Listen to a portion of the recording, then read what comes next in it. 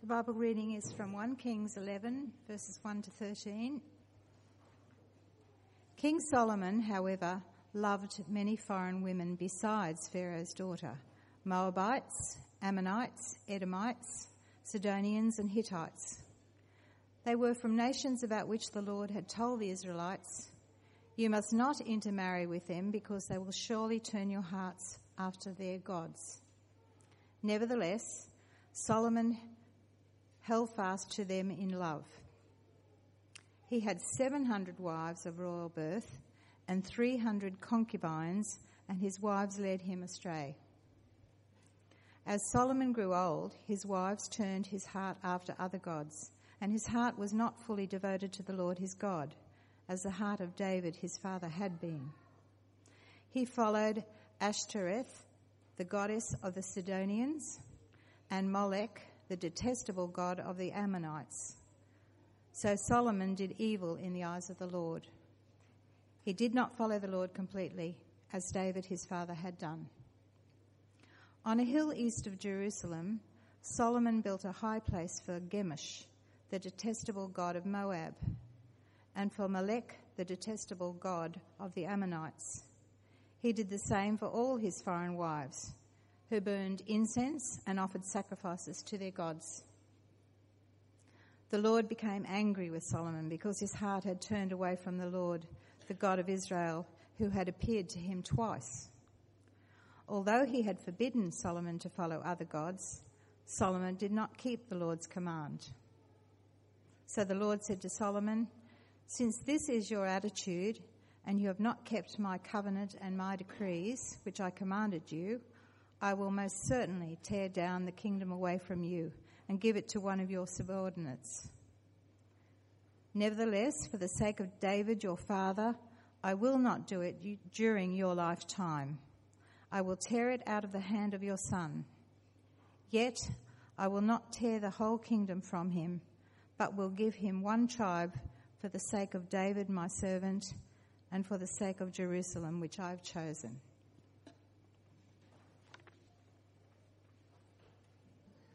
When the White Star Line's newest ship set sail on its maiden voyage from Southampton in April 1912, it attracted huge attention.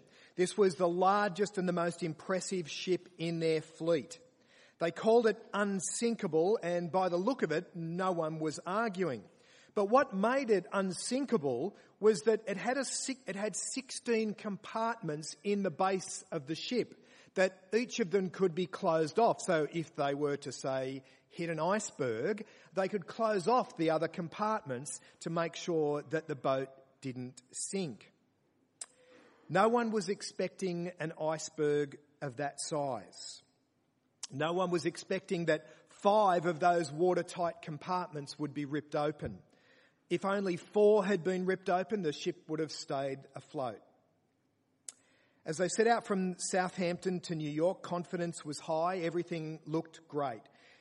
But the unsinkable ship was torn in two and lying on the bottom of the ocean, and more than 1,500 people were dead.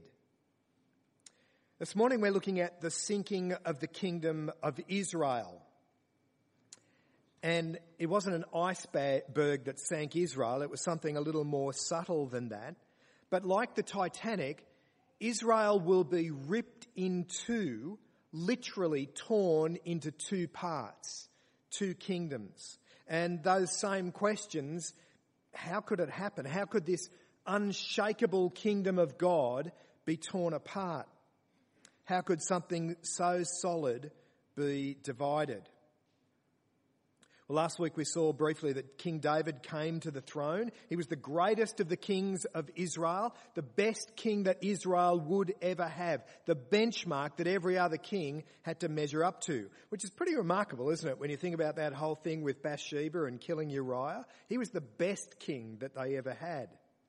But the promises that God made to his people through Abraham, those promises are fulfilled under the kingship of David.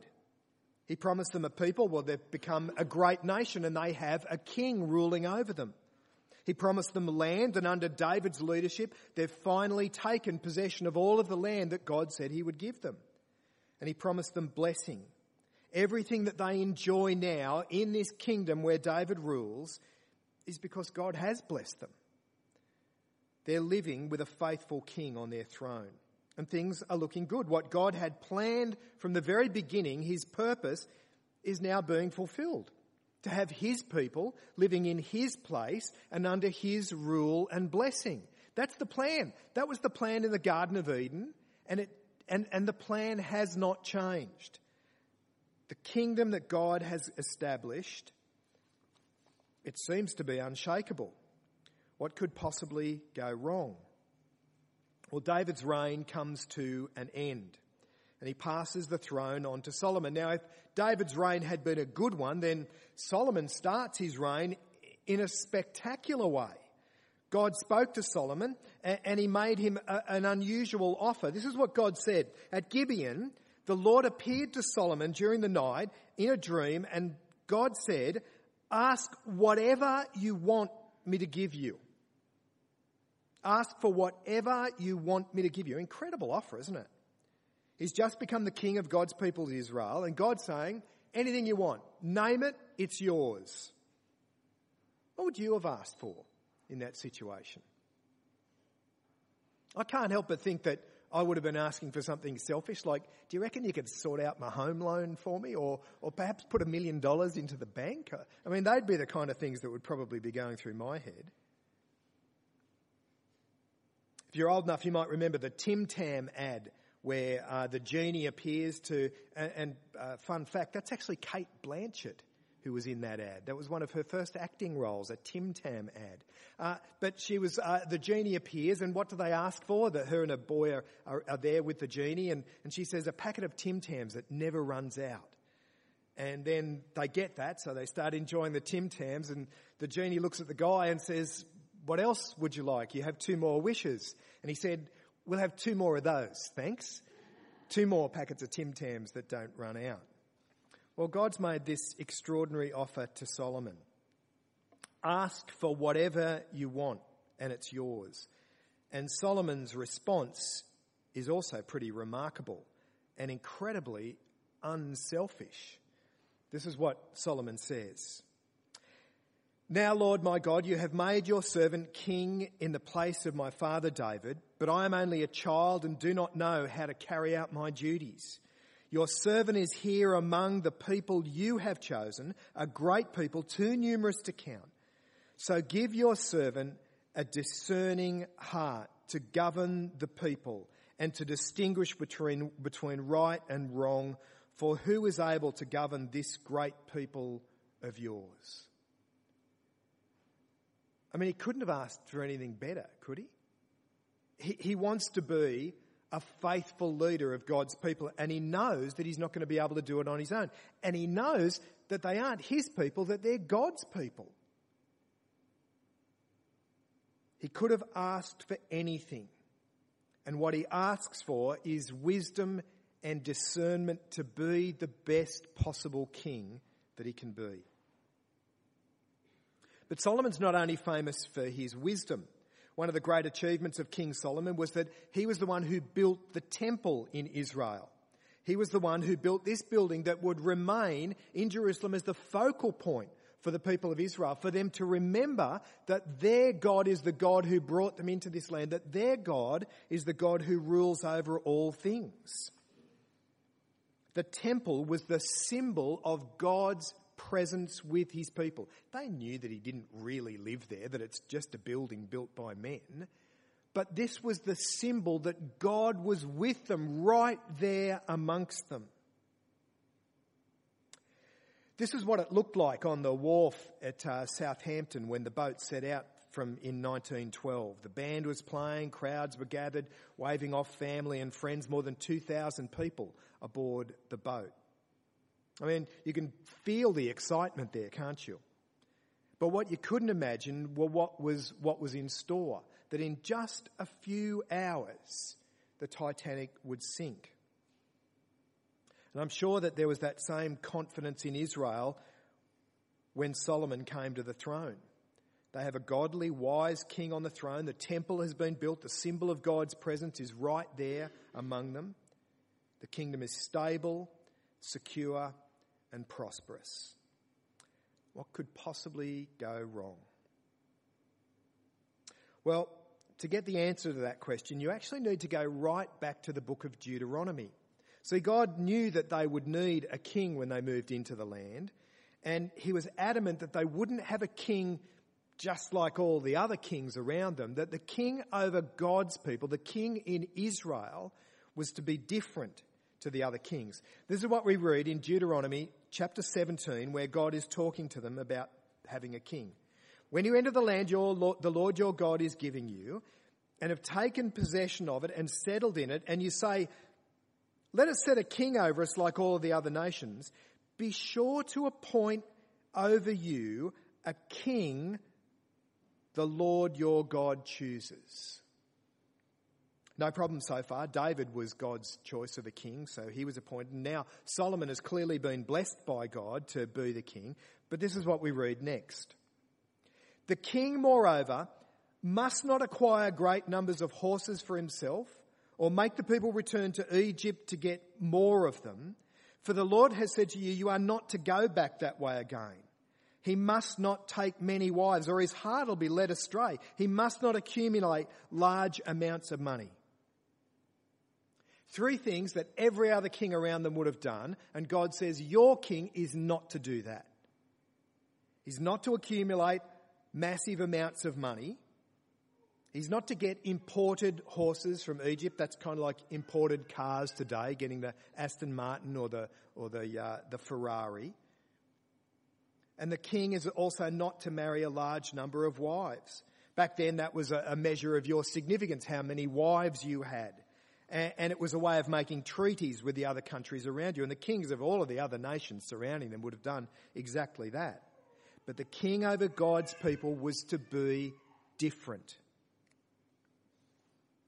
And this is where it all goes wrong for Solomon. I mean, it's only those 3 things that God asks for the king. Don't accumulate money, don't go importing horses, and don't marry a whole stack of women. And then in 1 Kings chapter 10, this is what we read. This is just one of the examples. If you read through the whole story, it's like the decline of King Solomon. The weight of gold that Solomon received yearly, this is kind of by way of taxes, was 666 talents. Now, some of you might be old enough to remember talents. No, maybe not. A talent was a particular weight of gold, and by today's standard, if you had that amount of gold today, it would be just a smidge over $1 billion that you would have in gold. They reckon that gold probably hasn't changed in real terms, hasn't changed in price since King Solomon's day. So it's about $1 billion that he's getting every year. And then it goes on to say this. Solomon accumulated chariots and horses. He had 1,400 chariots with 12,000 horses, which he kept with the chariots and also with him in Jerusalem. And then a little further on it says, Solomon's horses were imported from Egypt.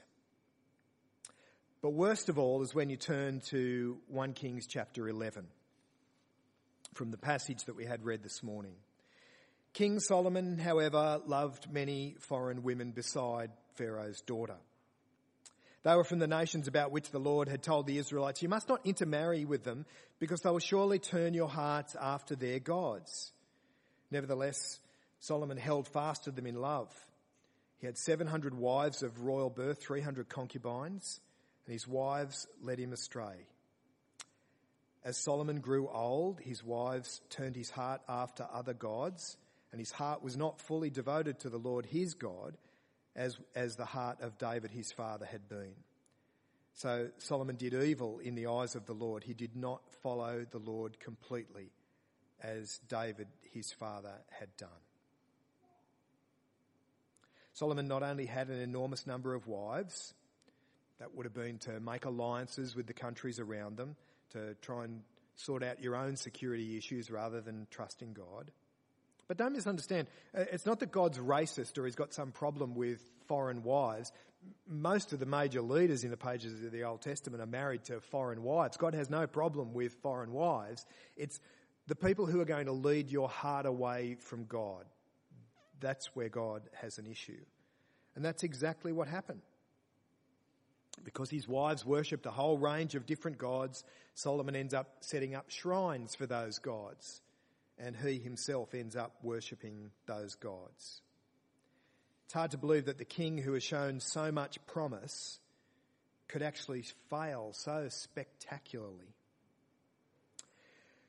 One of the parts of parenting that's kind of probably one of the hardest things is helping your kids recognise that their choices have consequences, that their actions will have consequences. It can be a very hard lesson to learn. Sometimes the only way the kids are going to learn that the oven is hot is by touching it and having to live with those consequences. You can tell them repeatedly that they're not to touch it, that the oven's going to get very hot while we're cooking, so please don't touch it. But it's often not until they burn themselves that they learn that lesson. Actions have consequences. And Solomon is about to learn that his actions have consequences. He knew the warnings. He knew exactly what God's word had said. He knew how he was supposed to live as the king over God's people. But power and money, they've gone to Solomon's head. And the sad thing is, Solomon's actions won't just have consequences for him, they'll have consequences for the whole of Israel. It'll be the whole kingdom that will suffer because of his disobedience and because of his pride. Solomon's actions have serious consequences. The kingdom over which he ruled will be divided. Not in his lifetime. God says, as a favour to your father, you can keep it together. But after you're gone, this kingdom will be torn into, never to be reunited. It'll be Israel and Judah. Israel in the north, Judah in the south. Two parts that will never be put together. So what do we learn from the story of Solomon? Let me give you two things that I think stand out pretty clearly. First one is this. I think one of the incredible things in this story is how easily Solomon drifts away from God and ends up worshipping other gods. The story of Solomon opens on such a positive note. I mean, he seems to be such a godly king. But in a very short space of time, just a matter of a few years, he's gone completely and utterly off the rails. The kingdom is now irreparably damaged. He's allowing the worship of foreign gods. He's shown the most extraordinary greed. And he's done all of the things that God told him not to do. And this from the king who just a few years earlier was asking God for wisdom so that he could lead the people properly. Just a few years earlier, he built the temple, the symbol of God's presence with his people. And all of this happened so easily. He just drifted further and further away from God. So part of the lesson for us, I think, has got to be, don't be so foolish to think that this can't happen to you. Drifting away from God is not something that happens quickly. It happens slowly. It happens gradually. It happens one choice at a time. That you make this decision that leads you down this path, that with each step takes you further and further away from God. The Apostle Paul said this about understanding what the stories are in the Old Testament. He says, these things happened to them as examples and were written down as warnings for us on whom the culmination of the ages has come. So if you think you're standing firm, be careful that you don't fall. So how would you say your relationship with God was going? Would you say that your relationship was strong? How would you compare it to 5 years ago? Would there be any difference? Have things improved? Do you have a better relationship with God now than you did 5 years ago? Do you pray more? Do you read the Bible more? Are you more active in your Christian life now than you were some time earlier? The danger of drifting away from God is there for all of us. So we need to make sure that we take those steps to make sure that that's not going to happen. Being here on Sunday is a great way to start. Being part of a Bible study group is also really helpful. meeting together with other people who are going to be able to encourage you in your faith. It's essential. But we also need to be exactly clear about where Solomon went wrong. With many of the mistakes that Solomon made, it's pretty unlikely that we're going to be making them. I'm going to go out on a limb and say, unlikely I'll be marrying 700 women. Can't see that happening. I've got a fantastic wife, don't need any more. And I've never felt the temptation to import horses from Egypt. Never had the temptation to have a horse, actually. But I've got the same potential to be proud, and I've got exactly the same potential to be greedy, and I've got the same potential to chase after those things that will lead me away from God. Jesus had a lot to say about this. He says that you can't serve two masters. You're going to love one and hate the other. You can't serve both God and money, so you need to pick which one you're going to serve. But do you know the big mistake that Solomon made? Back in that passage in Deuteronomy, this is what it says. The king, when he takes the throne of his kingdom, he is to write for himself on a scroll a copy of this law. Probably the book of Deuteronomy, maybe the whole first 5 books of the Old Testament. He's to have his own personal copy of God's law, taken from the priests who are the Levites. It is to be with him, and he is to read it all the days of his life, so that he may learn to revere the Lord his God and follow carefully all the words of this law and these decrees. Solomon was to have his own copy of God's word. He was to read it all the days of his life. He was to read it so that he would revere God, respect God, so that he would know God, and so that he would live the way that God wanted him to live. And it ain't just kings of Israel who need to take God's word seriously. We need to read it so that we can revere God, so that we can respect God, so that we can know God, and so that we can live as faithful followers of Jesus. So if you want to know what God's like, if you want to know what he has done for you through his Son, if you want to know how to respond to God in your life, then you need to hear what God's word says. We can so easily make the same mistake as Solomon, can't we? All we need to do is keep listening to what God's word says, to take it seriously, to know that it is God's word. Paul says this to Timothy. All scripture is God-breathed and is useful for teaching, rebuking, correcting and training in righteousness, so the servant of God may be thoroughly equipped for every good work. It's God's word that will actually teach us, rebuke us, correct us and train us in righteousness. And if we're serious about our relationship with God, then we'll want to guard against drifting away. Drifting away can happen in a whole variety of different ways. You can drift away and just end up with a Christianity that's kind of just really middle-class values rather than what God wants us to have. But we stay on track when we keep listening to what God's word says. When we keep listening to it so that we can revere God. That's why we look at the Bible each Sunday here in church. That's why you need to make sure that you're reading it. And that's why it's great to be a part of a Bible study group where you can discuss it with others. Or maybe just meeting with one other person and reading through the Bible with them. But if we're not listening to what God's word says, then it doesn't teach us, it doesn't rebuke us, it doesn't correct us, it doesn't train us in righteousness.